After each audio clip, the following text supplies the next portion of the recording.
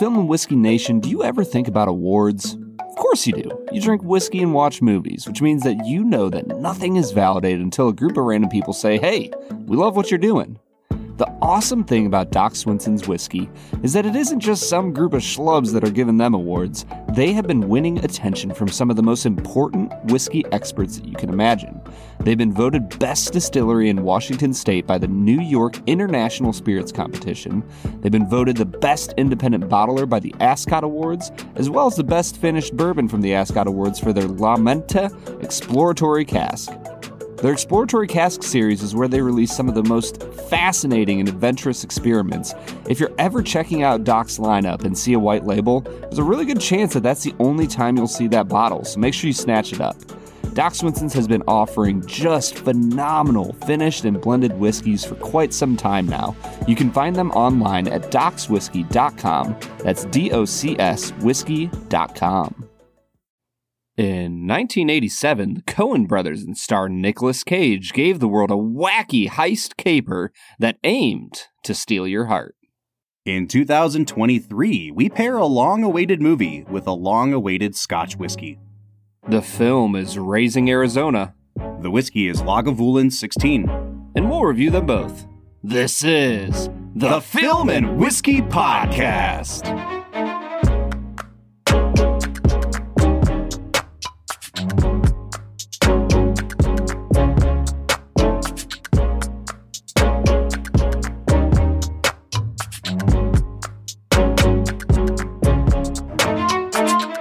Welcome to the Film and Whiskey Podcast, where each week we review a classic movie and a glass of whiskey. I'm Bob Book. I'm Brad G. And this week we are looking at the Coen brothers' 1987 madcap comedy, Raising Arizona. Madcap, huh? Madcap, Brad. Madcap. I liked your use of wacky. Wacky's a really good word for this movie. It is just... Yeah. You know, I was reading our friend Ian Nathan's book about the Coen brothers, and he kept using the word zany to describe this. Mm-hmm. I think zany works. It reminds me of the Animaniacs. They used the word zany. And this seems like it would fit right in with an Animaniacs cartoon. It is essentially a Woody Woodpecker cartoon come to life. And I love it. Yeah, Woody Woodpecker makes an appeance. Many times. In a tattoo. Yeah. And in Nicolas Cage's hair. Yes, very obviously. Do you remember watching Woody Woodpecker growing up? Oh, yeah. I mean, Okay. you know, I feel like it was always part of, like, other shorts. You know what I mean? Like, it was never, like, a whole half hour of Woody Woodpecker. But they would sneak one in every now and then. And I always liked the Roadrunner cartoons, in theory. But, the gag ran dry for me after 5 minutes. 4-year-old Robert. I think it's just because there's no dialogue, and like this was good when I was 2. But... No, it's just like you watch him run into a wall, and you're like ah ha ha, and then it happens 4 more times, and you're like, bro, you're dumb. I loved it, man. Yeah. I was a big fan. All right, well, cool. Then I hope you liked this movie because this is the equivalent of that. It is similar to that. That is the truth. All right, so this seems to be one of those weeks where Brad's going to have a very different opinion than me. And, I've been batting pretty close to 1,000 this year. I've been flying too close to the sun, is I guess what I'm going to say, because I pick movies and I worry that Brad is going to hate them. And then most of the time he does. But this season, Brief Encounter really threw me for a loop. I did not expect that at all. So if you didn't like this movie, I guess I'm kind of due for one. But I was really building this up in my mind because I thought you would love this movie. You know what we should do? We should do a season where instead of... So season 5 was me picking just, movies I love that might not be classics and you doing the same. Mm-hmm. We should do a season where I create a curated list of 15 movies or 16 that I think you would love. And then you do the same for me, and we judge how well we know each other's movie taste by the end of the season. I like that. Yeah, we could do one of those things where it's like, at the beginning of college football bowl season, they always have ranked by like confidence meter, like who's going to win. Yep. Like most confident that Brad would like to least confident. And I'm telling you, dude, if we did that this year, Brief Encounter would have been way at the bottom. Yeah. I can't believe it. Yeah, I loved Brief Encounter. Great movie. Raising Arizona. If you're ready for my take, Bob, let's hear your initial thoughts. I do want to hear. Initial thoughts. I did have a moment of epiphany after I watched this film, and I realized that this podcast it's a vehicle for you to talk about movies. And not to say that I don't love it. I absolutely love doing this with you, Bob. But everybody knows from the start of this was your idea. You wanted somebody to talk about movies with. And here we are. Don't sell yourself short. It's not like I'm just using a mannequin to sit across from me to give the appearance of someone to talk to. I appreciate that. But I realize that if each and every episode is partially just to make you feel good and help you enjoy your life and enjoy a hobby with a good friend. Sure. Every once in a while, I need an episode where it is solely for my enjoyment to make you hate that episode. Oh, don't do this to me, man. I think that the first instance of this was the assassination of Jesse James by the coward Robert Ford. Uh-huh. The second was Eternal Sunshine of the Spotless Mind. Uh-huh. And the third was Raising Arizona. Oh my gosh. You hated it that much? Bob, you can ask Haley. I was sitting there watching the movie. She's sitting in our living room on the couch. I'm in my computer room watching it. And I just let out the biggest sigh. And Haley goes, "What's wrong?" I was like, "I just looked, and there's 40 minutes left." Brad, this movie's like 85 minutes long. It is so fast paced. I can't believe. I hated this movie, Bob. Like, when I say hated, I am genuinely talking about assassination of I can't even say the full name. I'm so frustrated with this movie.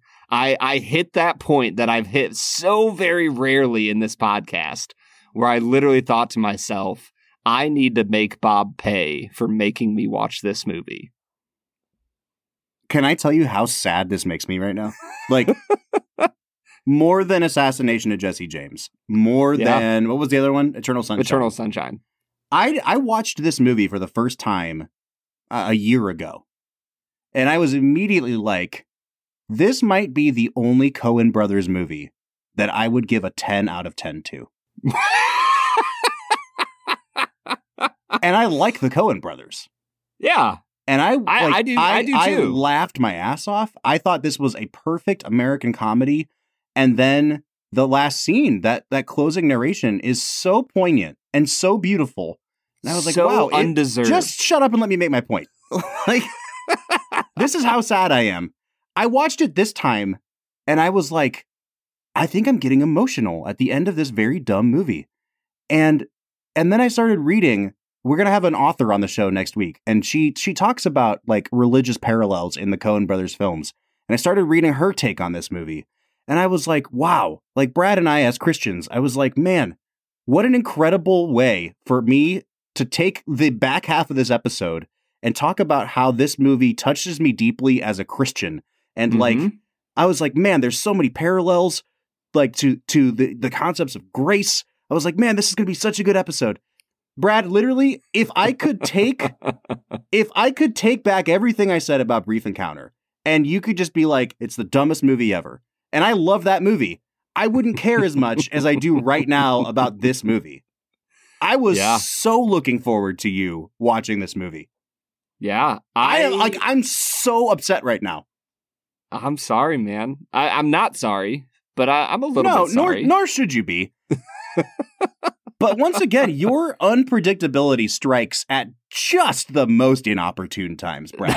Like, it strikes at the core of your being. I mean, if I had to bet money at the beginning of the year on like, hey, there's probably 5 movies Brad hasn't seen here, or like, there's more than that, but like that Brad wouldn't have even known about. Which one of the 5 do you think he'd like the best? I'd have been like, oh, Raising Arizona. Like, he's going to love how goofy and dumb and silly this movie is. We're going to have a great time. I will say, you told me that the opening 10 minutes might be the most perfect comedic opening to a film. Is that how you described it? Yeah, it's like, yes. I think you're wrong. It is Wait. Hold on. Funniest part of the movie. Okay. I like how you started that statement as if you were going to try to soften the blow. Like you could see me over here bummed. And you were like, hey, I will say. And then you went, I think you're wrong about that too. Like you just rubbed salt in the wound. Yeah. A little bit of iodine flavor note that we might get on the Lagavulin 16 later. The only reason I'm still here for this episode, Bob, is because you paired one of the worst movies I've ever seen with one of the greatest whiskeys I've ever drank. I am not trying to say that, like, this was me being arrogant. Because I was trying to, like, hey, maybe Brad won't like this quite as much as me, but he'll like it enough that he can be nice about this movie. And also, you know, he's been waiting to do this Lagavulin, so I'll pair up the movie that I'm most excited for with the whiskey that he's most excited for. And you ruined that, too. Why can't we ever have nice things, Brad G? I prepared my ass off for this episode. I was like, man, we're going to hit all these cool points. And I can just tell it's going to be one of those where you're like, yeah, cool, after every point I make. Can I tell you the one part of the movie that I actually legitimately chuckled at? Hold it for now, because we have to get into the actual, like structure of this episode. Okay. I'm popping my whiskey right now, and we're going to segue into a segment that we call Brad Explains. But before we get there, seeing as this might be our last episode ever, I don't even know why I'm plugging our Patreon, but I probably should. If this is your first time listening to us, I deeply apologize. If it's your 300th time listening to us, then you know what's up. This is par for the course at this point. We want to encourage you to check out our Patreon. Support this podcast at patreon.com/filmwhiskey, where you can support the podcast at 3 different tiers, a $3, a $5, and a $7 a month tier. At each one of those tiers, you get a lot of bonus perks. We literally were just posting in our Discord server for patrons earlier today. Brad and I are on there every day interacting with the public and our patrons. At the $5 and $7 a month tier, you get uncensored episodes, which really might come in handy this week because I'm about to haul off on this guy.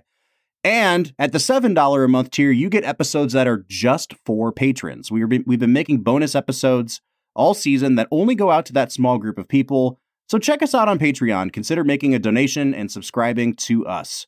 Brad, it is time for Brad Explains, the part of the show where you break down the plot of the movie that you have just seen, often for the first time. I'm so bummed. I can't even. My heart is not in this anymore. I'm just gonna hang up my spurs and walk away, like this, like John Wayne at the end of the Searchers. Yes, man. All right, man. You have a minute on the clock to break down the plot of this movie, and go. Raising Arizona is a film about a couple who meets because the gentleman is a convict and the lady is a police officer. They fall in love, get married, and find out that they cannot have children. And so in order to alleviate them of this problem, she decides that, they're not able to adopt because of his checkered past. And so she decides that when a famous furniture salesman has quintuplets, 5 children, that they should just steal one of them because they have way too many on their hands. So they go and steal a child and they take terrible care of it. And the male character's friends from prison escape, like a birthing scene, and it's disgusting. And they come to his house and ruin his life. And he punches a guy who wants to be a swinger with his wife. And they return the baby to the other babies. And there's a biker who's weird. I'm so sad. I don't even know what to do. All right, man. Tell me the part of this movie that you enjoyed or that you chuckled at. Yeah, I will say there were the Coen brothers dialogue at certain points of this film was still sharp. Like you can tell that the Coen brothers just know how to write a script. And the moment that actually got me pretty good was when Ed and Hai are having lunch with, her friends, the respectable folk, and she's telling them about all these shots that they need to get and finding a pediatrician and all this stuff. And eventually they return after a terrible visit with this, this friend of hers. And the convicts, upon hearing that the baby needs to get his shots, the convict goes, "What is diptet?" that like, it was so unexpectedly funny, especially based on the previous 30-40 minutes of the film, that it actually got like a legit laugh out of me. Just the irony of a convict knowing what shots this child needed to get. That was highly amusing to me. There you go. 1 point for that. So it's going to get at least a 1 out of 10. We're off and running now, baby. Yeah. I think before we dive into performances, because I don't want this to just devolve into like us both being uninterested in this conversation. I'm highly interested. I'm here, man. That's good, because I don't know if you remember, like when we did the Assassination of Jesse James episode. Now, and granted, that was so early on in the podcast that I don't feel like we even had a rhythm yet. And so it really threw a wrench into trying to eke out an episode. But you hated that movie so much that you just like checked out of that whole episode. You were just like, I don't know what to say, Bob, I still remember. I know I mentioned it on that episode. There was just a certain point of that film where I just felt this fire in my belly and anger in my soul that you were making me watch it. And honestly, I don't even mind that part of it so much. It was the fact that you came into the episode and just like crossed your arms and you're like, I don't even care. Like, it's like, dude, this is an audio format. You can't just be silent the whole time. just be a sullen toddler in the corner. Okay, so I guess I would like to hear, comparing this movie to Oh Brother, Where Art Thou? And I don't just mean like one was funnier than the other, whatever. Like, think about the aesthetics, think about the overall vibes of the movie. What is it about Oh Brother, Where Art Thou that makes that feel like, I guess, a more cohesive experience for you? Like, what made that movie work that made this movie feel sloppy? I don't know if that's even a word I want to use, because I'm not sure if you would describe it that way, but clearly something about this one didn't work for you. So yeah, go ahead. Bob, you're honestly describing exactly the issues. I think that your comparison, I hadn't thought of this until you said it, your comparison of this film to Animaniacs was like the light of heaven shining down upon my soul. I was like, oh, this movie is a cartoon. Yeah, 100%. Like the way that Nicolas Cage is like crawling under the car as he's trying to get away. Dude, the face that he makes is so good. It's funny. It's so dumb. And like the way he does it is so disjointed and stilted and fake and just feels ugh. Okay, and like, stop insulting it. Just answer the question though. Like, I am answering the question. All right. And that's the issue with the entire movie. It just feels disjointed, and it's so stylistic in trying to present itself as a cartoon that it feels like the Coen brothers are like winking at each other, like we're just making a stupid movie, but nobody's gonna catch on. You see what we're doing there? And like it just. The way that Leonard Smalls walks into the Arizona furniture store and it shows like a match just appear in his hand and a cigarette appear in his other hand, and just all of the stylistic choices they made with the camera just made me want to claw my eyes out. All right, so here's what I'm trying to figure out at this point. Like, does it need to be like TV stations during an election cycle where you're like mandated to have give equal opportunity to both sides? Like, you can't just show ads for the Republicans or the Democrats. I'm wondering if I should keep our conversation right now. That's what I'm saying. I don't know if I should keep, because I'm trying to like actually understand your point of view, but I'm also realizing that the more I let you talk, the more you're going to turn off anyone from ever checking out this movie, which I legitimately think is a great movie. Yeah, and that's fine that you are as if you are a longtime listener as producer Eric used to say, you are entitled to your own wrong opinion. Correct. Here's another, I think this will help sum it up a little more. It has, the comedy in this has too much of a Family Guy feel to it. And the scene I'm thinking of is when John Goodman and whoever the heck played his brother are being birthed out of the ground, almost like a farcical Shawshank Redemption. They're clawing their way out of the ground. It's a very obvious birth metaphor. And they just scream for 4 minutes straight.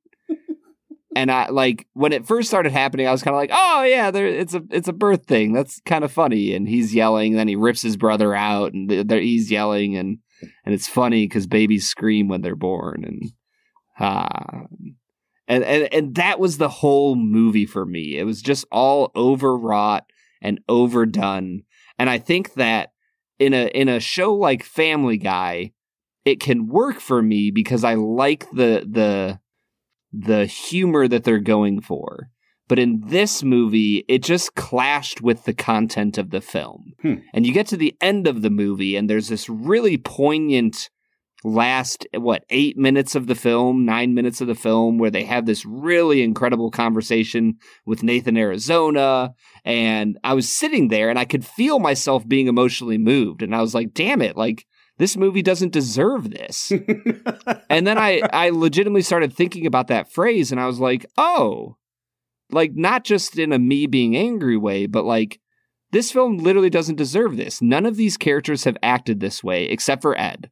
We'll get to Ed later. She is she's allowed to stand aside from all of the criticism I hurl at this film.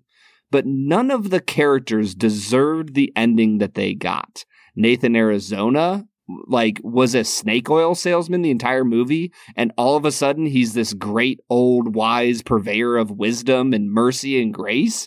Like, no, that's not the character that you gave us throughout the entire film. And it's just such a sudden, abrupt shift in tone. I just couldn't do it, man. Couldn't do it. All right, here's the dilemma I'm facing. Once again, I will restate the dilemma. But you're doing a really good job of articulating what didn't work for you and why, for you, it didn't work. Mm-hmm. And I really feel like I have no powerful argument to make in my favor other than just like, yep, all of that worked for me.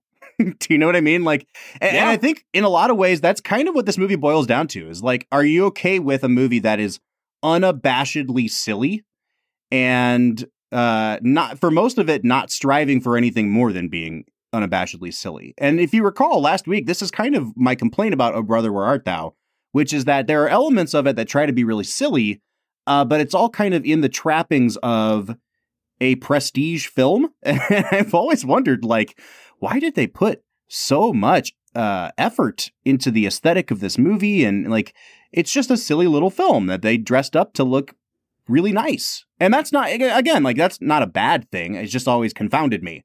Whereas this movie is just kind of like, you know, the camera work, for lack of a better word, is kind of ugly on purpose. They use these wide angle lenses that make everybody look just a little bit grotesque. It's the same kind of lenses that like Stanley Kubrick used in a lot of his movies. And you see it a lot, especially in that late 80s, early 90s period. Tim Burton was using a lot of this kind of camera work. If you've watched like Beetlejuice or, you know, the Pee-wee movie, like there's a lot in that. And I think it really works for the story they're trying to tell. Like, this is just a zany little movie.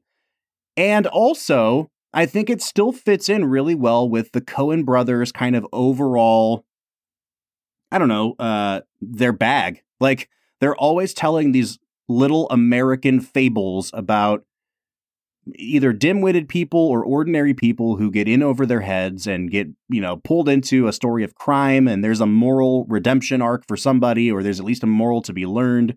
I think it really does fit in super well with that. And it's set in this kind of only slightly exaggerated kind of like touristy version of the West that would make a lot of sense for people in the late 80s watching this. It's like, I don't know how to explain it, Brad. It reminds me, and the movie I was going to use for my Make It a Double at the end of the day was It's a Mad, Mad, Mad, Mad World. And how that movie is like a really great poster for the late 50s, early 60s, and that sort of like weird capitalist moment of the late 50s, and how you meet these characters who are cartoons throughout that movie. And you and I know, both love that movie. Yeah. This movie, if I could sum it up, and this is what I was going to go for at the end of the episode, was like, this movie it's a mad, mad, mad, mad world if you introduced crystal meth into the equation. Like, it is, and again, I think it fits right in with that late 80s aesthetic. And we know that Brad G is a noted hater of the 80s. Do you want to know something crazy? What's that? I was going to choose Mad, Mad, Mad, Mad World as my Make It a Double. Were you really? 100%. Wow. That was my choice. Oh, that's awesome. Okay, so there's a couple more questions I have, and I don't know. I mean, I want to let you get your thoughts out here because I think you are making good points. I disagree with all of them. Like, I am going to give this movie a 10 out of 10, and you're probably going to give it like a 1 or a 2 out of 10. And so that makes me, I want to just say to Film and Whiskey Nation, I don't care if Brad's making a more compelling argument than me. I kind of hope this becomes the most watched movie of our season because I really want to know what people think. It's really rare that we are this polarized on a movie, Brad. And that makes me want, like, you know, I'm sure that you wouldn't wish this movie upon your worst enemy. I'm wishing it upon my worst enemy. I'm telling everyone out there, like, go watch it. Because at the end of the day, like I said, it's not even 90 minutes long. Like, it is not a long movie, even if it felt that way to Brad. It sure did, man. Some of the points you were making, you were talking about how stylized it was and how that didn't work for you. And this was an argument we made in our Scott Pilgrim episode weeks and weeks ago. And that movie didn't work for me at all. Like, I really didn't care for that movie.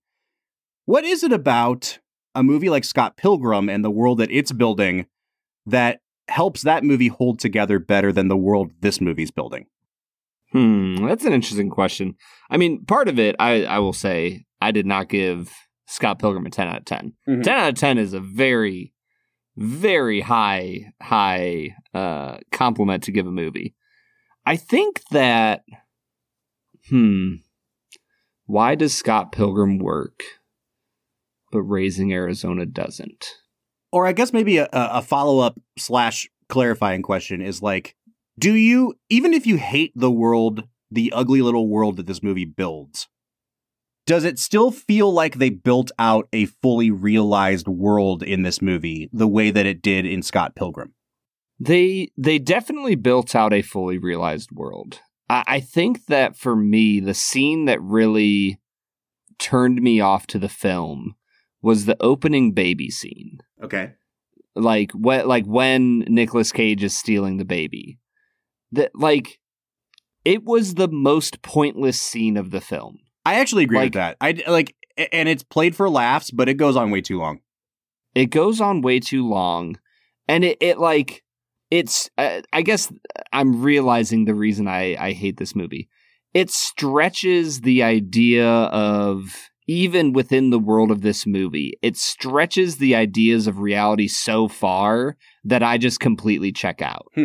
Even in a farcical comedy, even in a dark comedy like this is, the idea of him not just picking up one of the babies and leaving, what is he doing? Why is he setting them on the ground in a circle on the floor and then freaking out when one of them is crawling towards the door and then putting them back in the crib? And it is so beyond the bounds of my suspension of disbelief that I was just like, this is bad.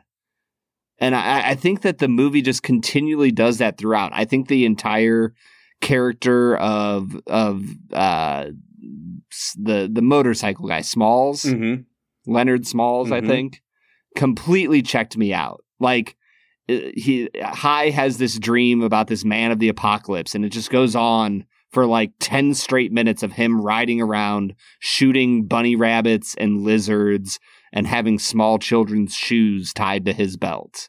Like, it just stretches the imagination so far that I'm just like, even within the world that they've built, it's way beyond my willingness to go as a viewer with my suspension of disbelief. This movie had a profound emotional impact on me, and it left me at the end wanting to talk about how we extend grace to each other and how Nicolas Cage talks about, like, you know, we could be good. We could be good too. And in the spirit of that, I'm just letting you make your points. And thanks, man. I feel like I am rising above the muckety muck that you were trying to drag me down into. And you take whatever moral victory you need. I'm going to have to. I was going to say. Loss. Oh my gosh, dude. Let's take a break. Let's drink some whiskey, and then we'll come back and we'll get into like the regular meat and potato stuff. I do want to talk about the performances and which ones we liked, which ones we didn't like. But let's at least agree on a good whiskey here, Brad. What do you say? Dude, I am so ready for this Lagavulin.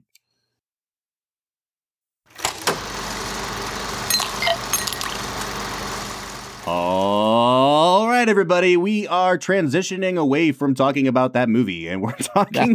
That was your most like 90s radio DJ opening ever. Bob and Brad in the morning. Hey, we're drinking Lagavulin 16 year. We have never had a whiskey from the Lagavulin distillery before. This is a big deal for us because Brad and I both really like Lagavulin.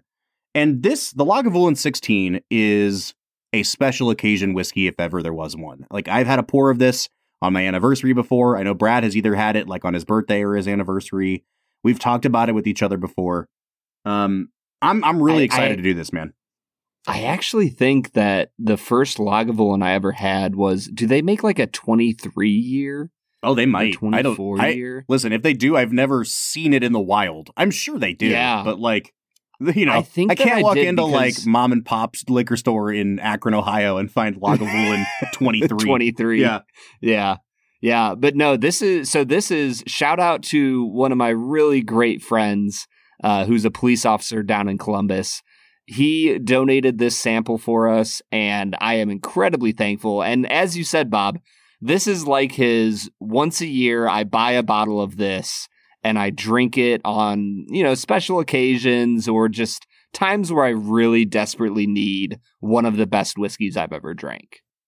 So even in looking up, you know, trying to find tidbits about this and a little bit more into like the production of it, things like that, the thing that keeps coming up about Lagavulin is that it is the peatiest of all peat.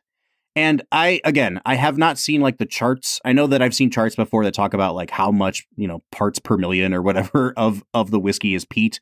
Maybe Lagavulin is the peatiest one. I feel like we had that debunked when we talked with our friend Cam from Ardbeg the one time. Yep. But right now I'm reading off of a website called the Whiskey Exchange, which I get a lot of good information from. And it says, probably the most pungent of all Islay malts. Lagavulin is not for the faint-hearted, but inspires fanatical devotion in its many followers. Brad, I'm nosing this right now. And I don't mean to jump into the nose before we really give the details here, but it's peaty, but it's so much softer than a lot of peaty whiskeys that we've had. Yep. And I don't mean that it's like less peaty. It just has a lot of really nice floral and sweet notes underneath that. Mm-hmm. This is not an especially pungent whiskey, I would say. No, I don't know what people are getting when they call it the peatiest, because for me, as you spend time on the nose and on the palate and let it sit there and have an enjoyable finish, there is peat throughout. Don't get me wrong. But I think that the Laphroaig lore we had more peat than this. I think that some of the Ardbeg expressions feel peatier than this. Yep. This, to me, is an incredibly smooth experience. And yes, there's peat throughout, but it's so tasteful and it adds to the experience of floral, fruity, like stone fruit, iodine, it's a much honey more experience. Yeah, for me, it's a much more caramely version of peat. Mm-hmm. You know, before we get too far down the rabbit trail here, let's just say this. Again, this is a 16-year-old single malt whiskey from Lagavulin, which is an Islay Scotch.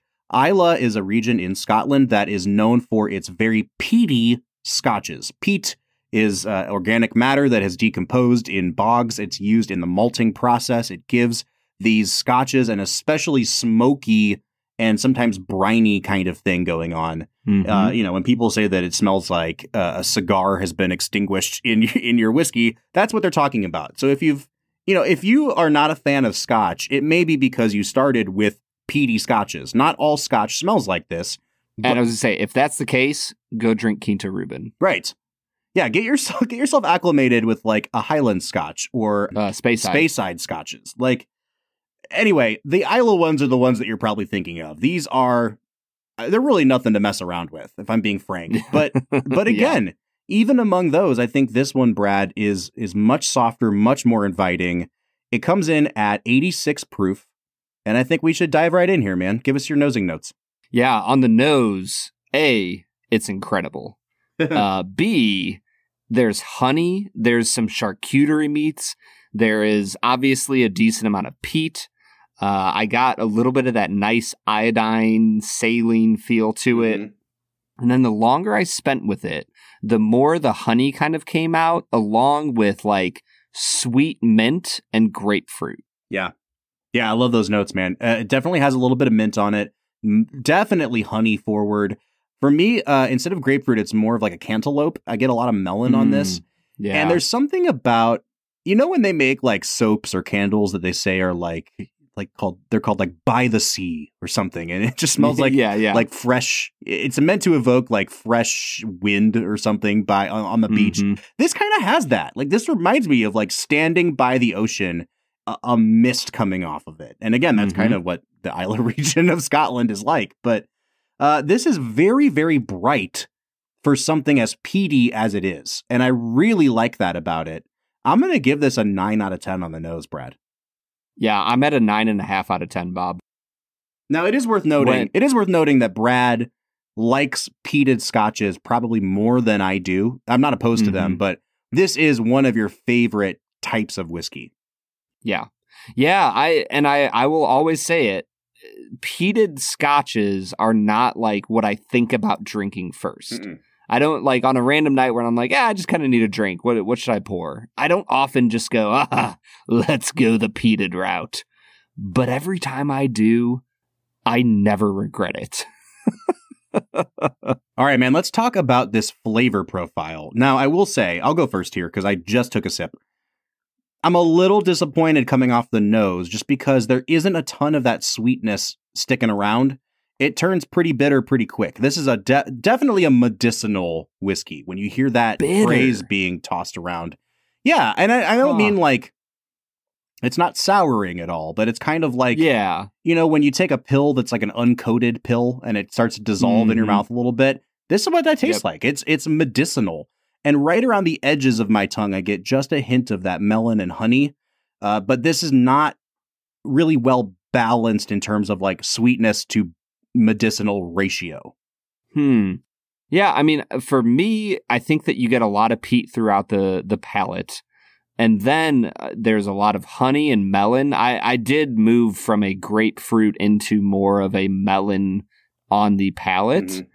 And then it was a little bit oaky. There was some pine nuts coming through, and then bits of vegetal notes that kind of rounded out the experience. For me, this is one of the most, not necessarily high complexity, but the complexity that it has is a perfect marriage of flavors.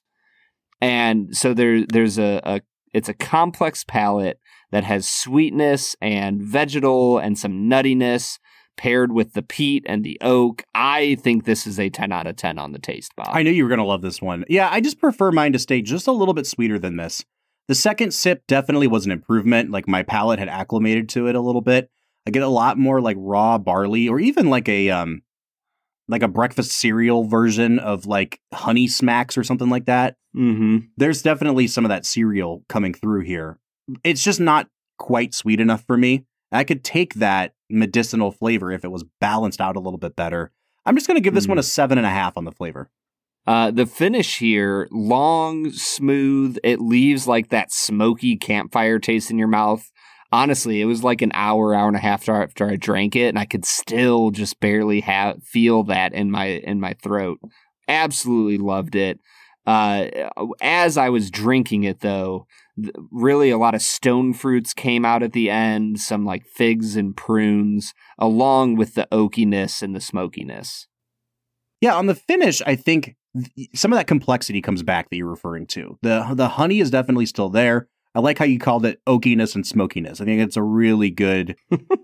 It reminds me of a really good charcuterie board. Like I'm getting almost like some peach or apricot jam coming up a little bit, like mixed with a really good like prosciutto, some sort of like a salty ham. It's all there. It's really, really good. Significantly better than the palate was for me. I'm going to give this like an 8.5 on the finish. Yeah, I'm at a 9.5 on the finish. And then when we get to balance, Bob, it's a 10 out of 10 for me. Like what is there not to like about this experience? It is complex. The flavors are all on point. They all balance each other out really well and enhance each other. I think Lagavulin is easily knocking it out of the proverbial park here. Yeah, I'm going to disagree just because I did think that the palate was a big step down from the rest of the experience for me.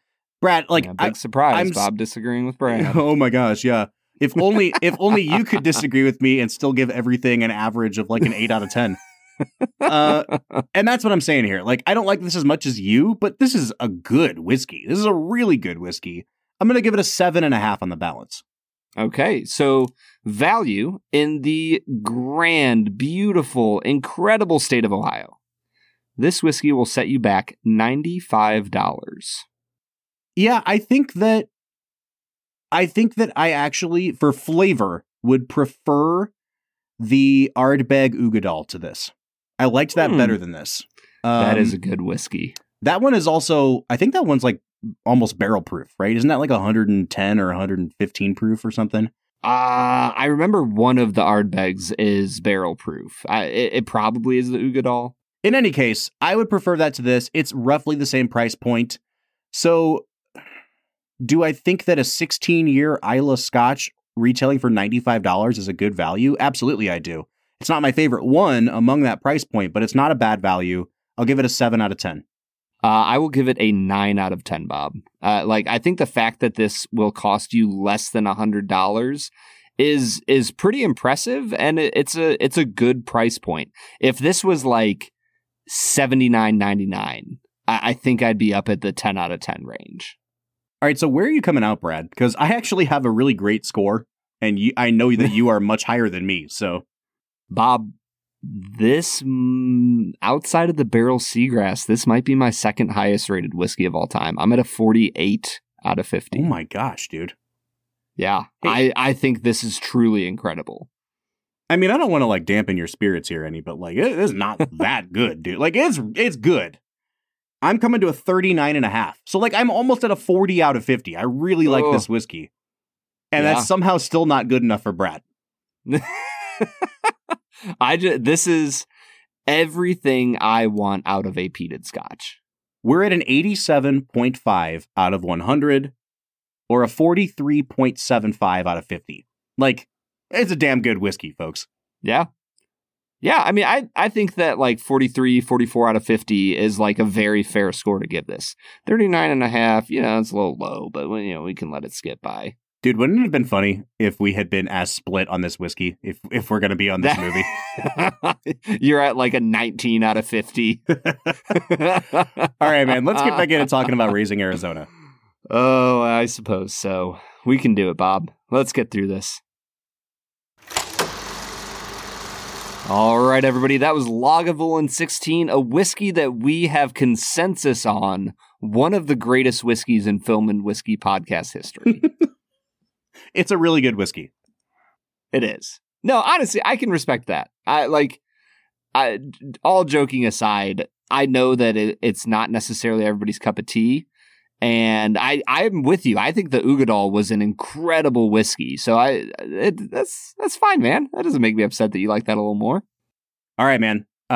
You are delaying the inevitable here, and when we talk about the inevitable, I mean my crushing defeat that comes every week at the hands of Brad G at a game that we call Two Facts and a Falsehood. Two Facts and a Falsehood is where Brad presents 3 items to me, all of them presented as fact, one of which is completely made up about the making of this film, and I have to guess which one is the fabrication. Brad, I'm on a 2-week winning streak. You are. But something tells me that as I've already put all my eggs in the basket of hoping you would like this movie, karma's just not going to be kind to me this week. It's going to catch up. Yeah, I will say I was a bit malicious with this week's Two Facts and a Falsehood. You are not going to like it. But awesome. Thanks. Yeah, you're welcome. But I will say, honestly, I chose the falsehood that I did mostly because of the facts that I was reading in the IMDb page for Raising Arizona. There were like 6 or 7 different facts that the same person must have gone in and entered because they were so weirdly specific and they were things that I had never seen on a facts page for any movie before. And I was just like, well, forget it. We're just going to do that. So with all that as a preface, are you ready, Bob? Let's do it, man. Fact number 1. The striking adobe home of the Arizonas was the historic 1925 Jokaki Inn on North Phoenician Boulevard, which is now incorporated into the Phoenician Resort, 6000 East Camelback Road at the foot of the Camelback Mountains in Scottsdale, Arizona. Fact number 2. The gas station that H.I. likes to continuously rob throughout the film, aptly named the Short Stop, is now a Circle K and is located at 372 North High Street in Scottsdale, Arizona. Fact number 3. Escaped convicts Gail and Evel Snotes set out to rob the Farmers and Mechanics Bank of LaGrange, taking with them baby Nathan Jr. The bank was actually a restaurant, the now closed Riata Pass Steakhouse, located at 27,500 North Alma School Parkway, south from East Dynamite Boulevard, north of Scottsdale, towards Carefree, Arizona. Why did you do this? I don't know. I don't like. What kind of sick, twisted satisfaction are you getting out of this? It is like impossible for me to know any of that. Like usually with Two Facts and a Falsehood, you're like, oh yeah, like Mark Hamill during Star Wars took a lunch break with Alec Guinness and they talked about Cary Grant. And I'm like, oh, okay, that sounds plausible. Like, now you're like, do you know your Scottsdale landmarks? I hope so. Like I said, Bob, if you go down the IMDb page, trivia page for Raising Arizona, there's like 7 different facts that are that literally have addresses in them. They're like, this place in the movie, it's now this at this address. I was like, why did somebody do this? And then I realized this is a grand opportunity. And I took it. Here's what I'm going to do. I'm just going to say 2 is the falsehood, and I have absolutely no reason to believe that, except that I have no idea where Circle K's geographic landmark or geographic footprint ends. Mm-hmm. But I'm pretty sure Circle K started in Canada, so I'm just going to say if it ends anywhere, like Arizona seems like a pretty good stretch. So I'll say 2's false and that Circle K doesn't stretch that far, and that's my answer. Bob, Circle K does stretch that far. Damn it. But you are right. That is the falsehood. Okay, cool. I am racking up the moral victories today. You sure are, man. I'm very proud of you. All right, dude. So with my 3 wins in a row, let's carry that goodwill into talking about these performances. And really, Brad, I mean, we can knock out some of the smaller performances if you want. There's a great early John Goodman role in this one. But there's really 2 people we need to touch on for sure, and that's Holly Hunter and Nicolas Cage. And it sounds like you really liked Holly Hunter's performance more than about everything else in the movie. And I think we should start there. Yeah, she was the only believable character in this entire film. Yeah. And when I say believable, I mean even within the world of this story. She made the most sense to me and was true to who her character purported itself to be throughout the whole film. And I thought Holly Hunter was really a great performance in this. She really anchors the whole movie. And, there are scenes where she's crying and supposed to be hysterical and it's played for laughs. And then there's other scenes where it's her and Nicolas Cage in the car and they're having like really quiet conversation, about their hopes and dreams or whatever. And you just see the hurt in her eyes as someone who can't have children. And it's like, even as a guy who thinks this is like a perfect comedy, it's the kind of performance where it's like, man, I don't know if this movie deserved this good of a performance. Like, she took this thing really seriously, and she just knocks it out of the park, man. It's easy to see why she goes on to win an Academy Award, and then becomes Mrs. Incredible. Like, that's just like the career capper. But she's fantastic in this movie. Yeah, I think that, like you said, what she brings is just authenticity to the role. And I love the way that she interacts with the people around her. Like, if anything, she is like the stand-in for me, where I'm just like, what the F is going on right now? And why is it happening? And the moments where she like kind of engages in the comedy and like, at the start of the film, like the fact that she agrees to marry H.I. is pretty ridiculous. But at that point in the film, like, because it's a montage with narration, you haven't seen her as a character enough to like realize that she's the only sane person.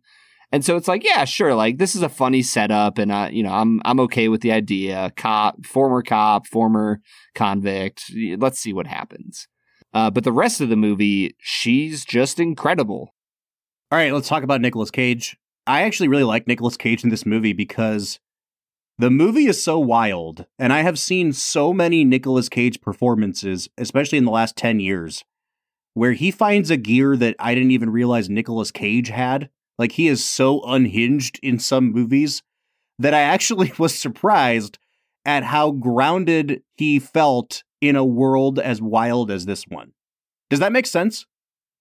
Like, it's not like the most unhinged version of Nicolas Cage.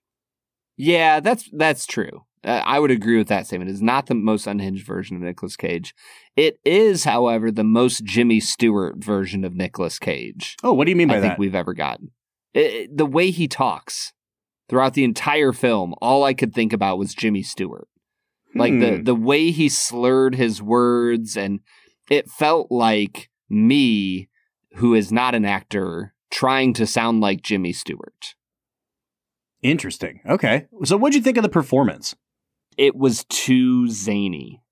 Half the time he's trying to be serious, and then the other half the time he's just so wacky and off the wall that it betrays each other. That you can't take the serious stuff seriously, and you can't take the funny stuff with enough humor because you don't know what he's going for. And I don't know if I would put that on Nicolas Cage. I think I would put that on the Coen brothers, because that's the complaint I have about so much of the movie. So I think I would say that I think Cage probably did what they wanted, but what they wanted wasn't very good.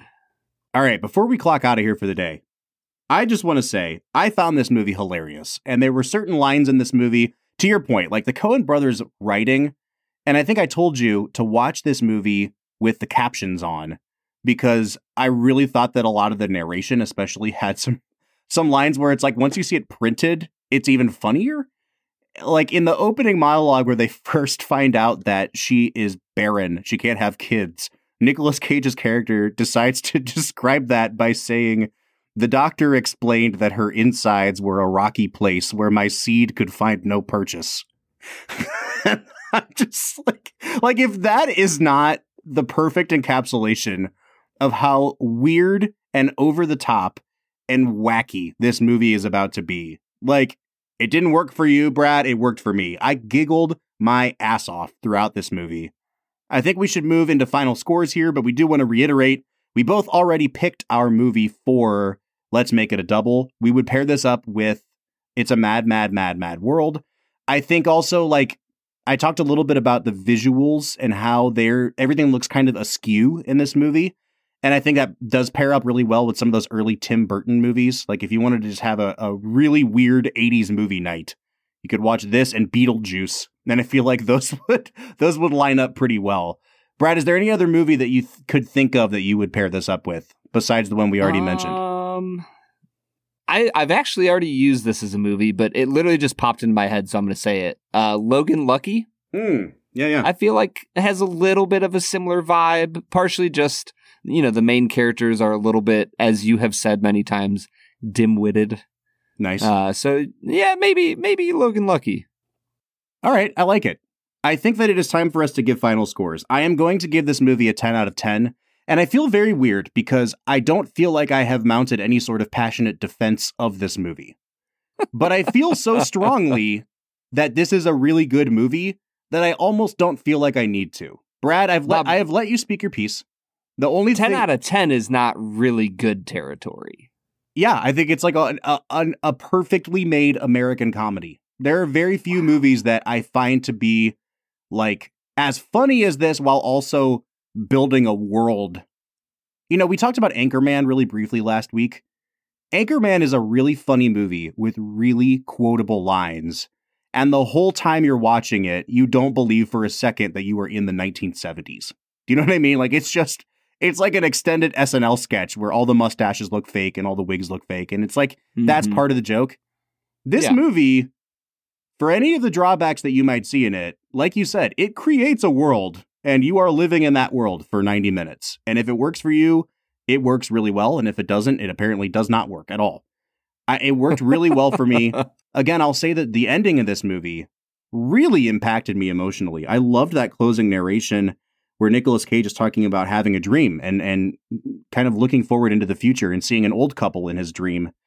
And it's so touching because he puts it so simply. And you said this already. He's kind of a simpleton, so he puts things simply. But he said, and the old couple wasn't screwed up, and neither were their kids and grandkids. And I don't know, you tell me, this whole dream, was it wishful thinking? Was I just fleeing reality like I'm liable to do? But me and Ed, we can be good too. And this movie works for me. And I'm going to give it a 10 out of 10. That ending scene deserves a better movie to attach it to. I was truly blown away. The monologue by Nathan Arizona, the monologue by H.I., genuinely was a phenomenal ending to just a bad film. And so that literally brought my score up 1 full point. The ending of that movie. I will give this movie a 5.5 out of 10. Wow, that is much higher than I anticipated. The average of our scores is not going to be a 5. I thought it'd be a 5. I will say the first thing that tipped me off to how wrong you were going to be was when I went on the IMDb page for just for some reason to look something up. And I noticed, I was like, oh, this has a 7.3. Mm-hmm. Like most movies we watch are 7.5 and up. And I was like, 7.3, like Bob's been talking about this like it's 10 out of 10. I'm a little worried now. Like if it was a 7.6, 7.8, I would have been like, oh yeah, sure. But the fact that it was a 7.3, I was like, oh, Bob's off his rocker. This movie did get really mixed reviews when it first came out. I think there's been a bit of a critical reappraisal. One of my favorite critics that, we follow him on Twitter and we interact once in a while. His name is Bilge Ibiri. He thinks this is the Coen brothers' best movie ever. He gave it a 10 out of 10. And I saw that right before we hopped on tonight. And I was like, dude, we should have invited him on the show. And now I really feel like we should have invited him on the show because I would have had someone in my corner this whole time. I know we're at the end of the episode, but I actually what made this movie go from a 9.5 to a 10 for you? Because that's 10 out of 10 is special. I think that the ending is what puts it up in that. You know me, with comedies, I really struggle if it doesn't have anything deeper to say. And I feel sometimes like I'm unfair to comedies because sometimes being silly is enough. And that's really hard for me, though. And so I thought this movie maintained the silliness. It kept itself pretty light and breezy. It's a really fast-paced movie. It's a really short movie. It knows when to get in and out. And then to tack on at the end, it gets really poignant. And I think it has a lot to say about parenthood and raising kids in a really messed up world and evaluating yourself in the face of that and trying to measure up and then realizing like, hey, we are all effed up in a lot of ways and we can all be good if we choose to be. I really think that it does exactly what a comedy is supposed to do. When I give it a 10 out of 10, it doesn't mean I think it's a better movie than Lawrence of Arabia just because I gave Lawrence of Arabia a 9 and this a 10. Do you know what I'm saying? Like, but yeah. I think this movie is as good as a movie like this could possibly be. And that's what makes it a 10 for me. Yeah, I mean, I will give you Bill Jabiri 10 out of 10. I'm just going to put it out there. Just saying. Roger Ebert, 1.5 stars. Yeah, he did not like this movie. So I don't think I'm in, poor community here. All right. Next week, we're going to be watching The Big Lebowski. And the reason I put The Big Lebowski at the end of this miniseries is because I've only seen The Big Lebowski once, and I did not like it. I feel like about that movie the way you felt about this movie. And so I want to give it another chance, and we're bringing on an author named Kathleen Falsani next week. She's written a book about the Coen brothers. She is going to help me cope and parse out this movie that I do not understand. And Brad, have you seen The Big Lebowski? I have not. I know that, what is it? The Dude Rules? The Dude Abides. The Dude Abides, sorry. And I know that it made White Russians popular. Those are the two things I know. All right, man. So we'll be back next week. We'll see if Brad likes that movie more than this one. But until then, I'm Bob Book. I'm Brad G. And we'll see you next time.